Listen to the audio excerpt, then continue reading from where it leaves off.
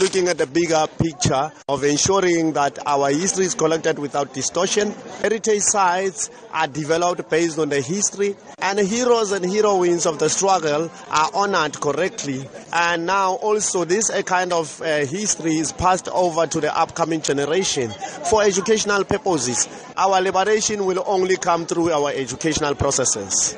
Tell us then about some of the sites you have earmarked in Gauteng and some of the experiences that you in fact take visitors through. The sites in Gauteng, around Joburg, that have the footprints of Gandhi also and other leaders that lived around the Gauteng area, the Johannesburg area. We also have the Constitutional Hill sites, and we have a lot of sites also in Tshwane that speaks to assassinations and executions like your gallows and like your flag plus that are very critical to the history of our people.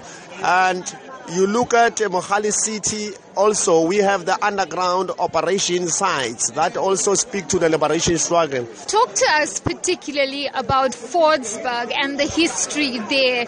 Really, why is it so important and why is it included as part of your tour? Fordsburg is mainly dominated by the Indian community that comes from that area. It tells you that there's a big role that was played there for South Africa to be what it is today. Now talk to us about your involvement here at Indaba. We represent Gauteng and representing also the history of the liberation struggle as I'm talking about Fordsburg and other areas. So here at Indaba, we believe strongly that we will have strategic partnerships, especially in heritage and tourism processes that needs to unfold.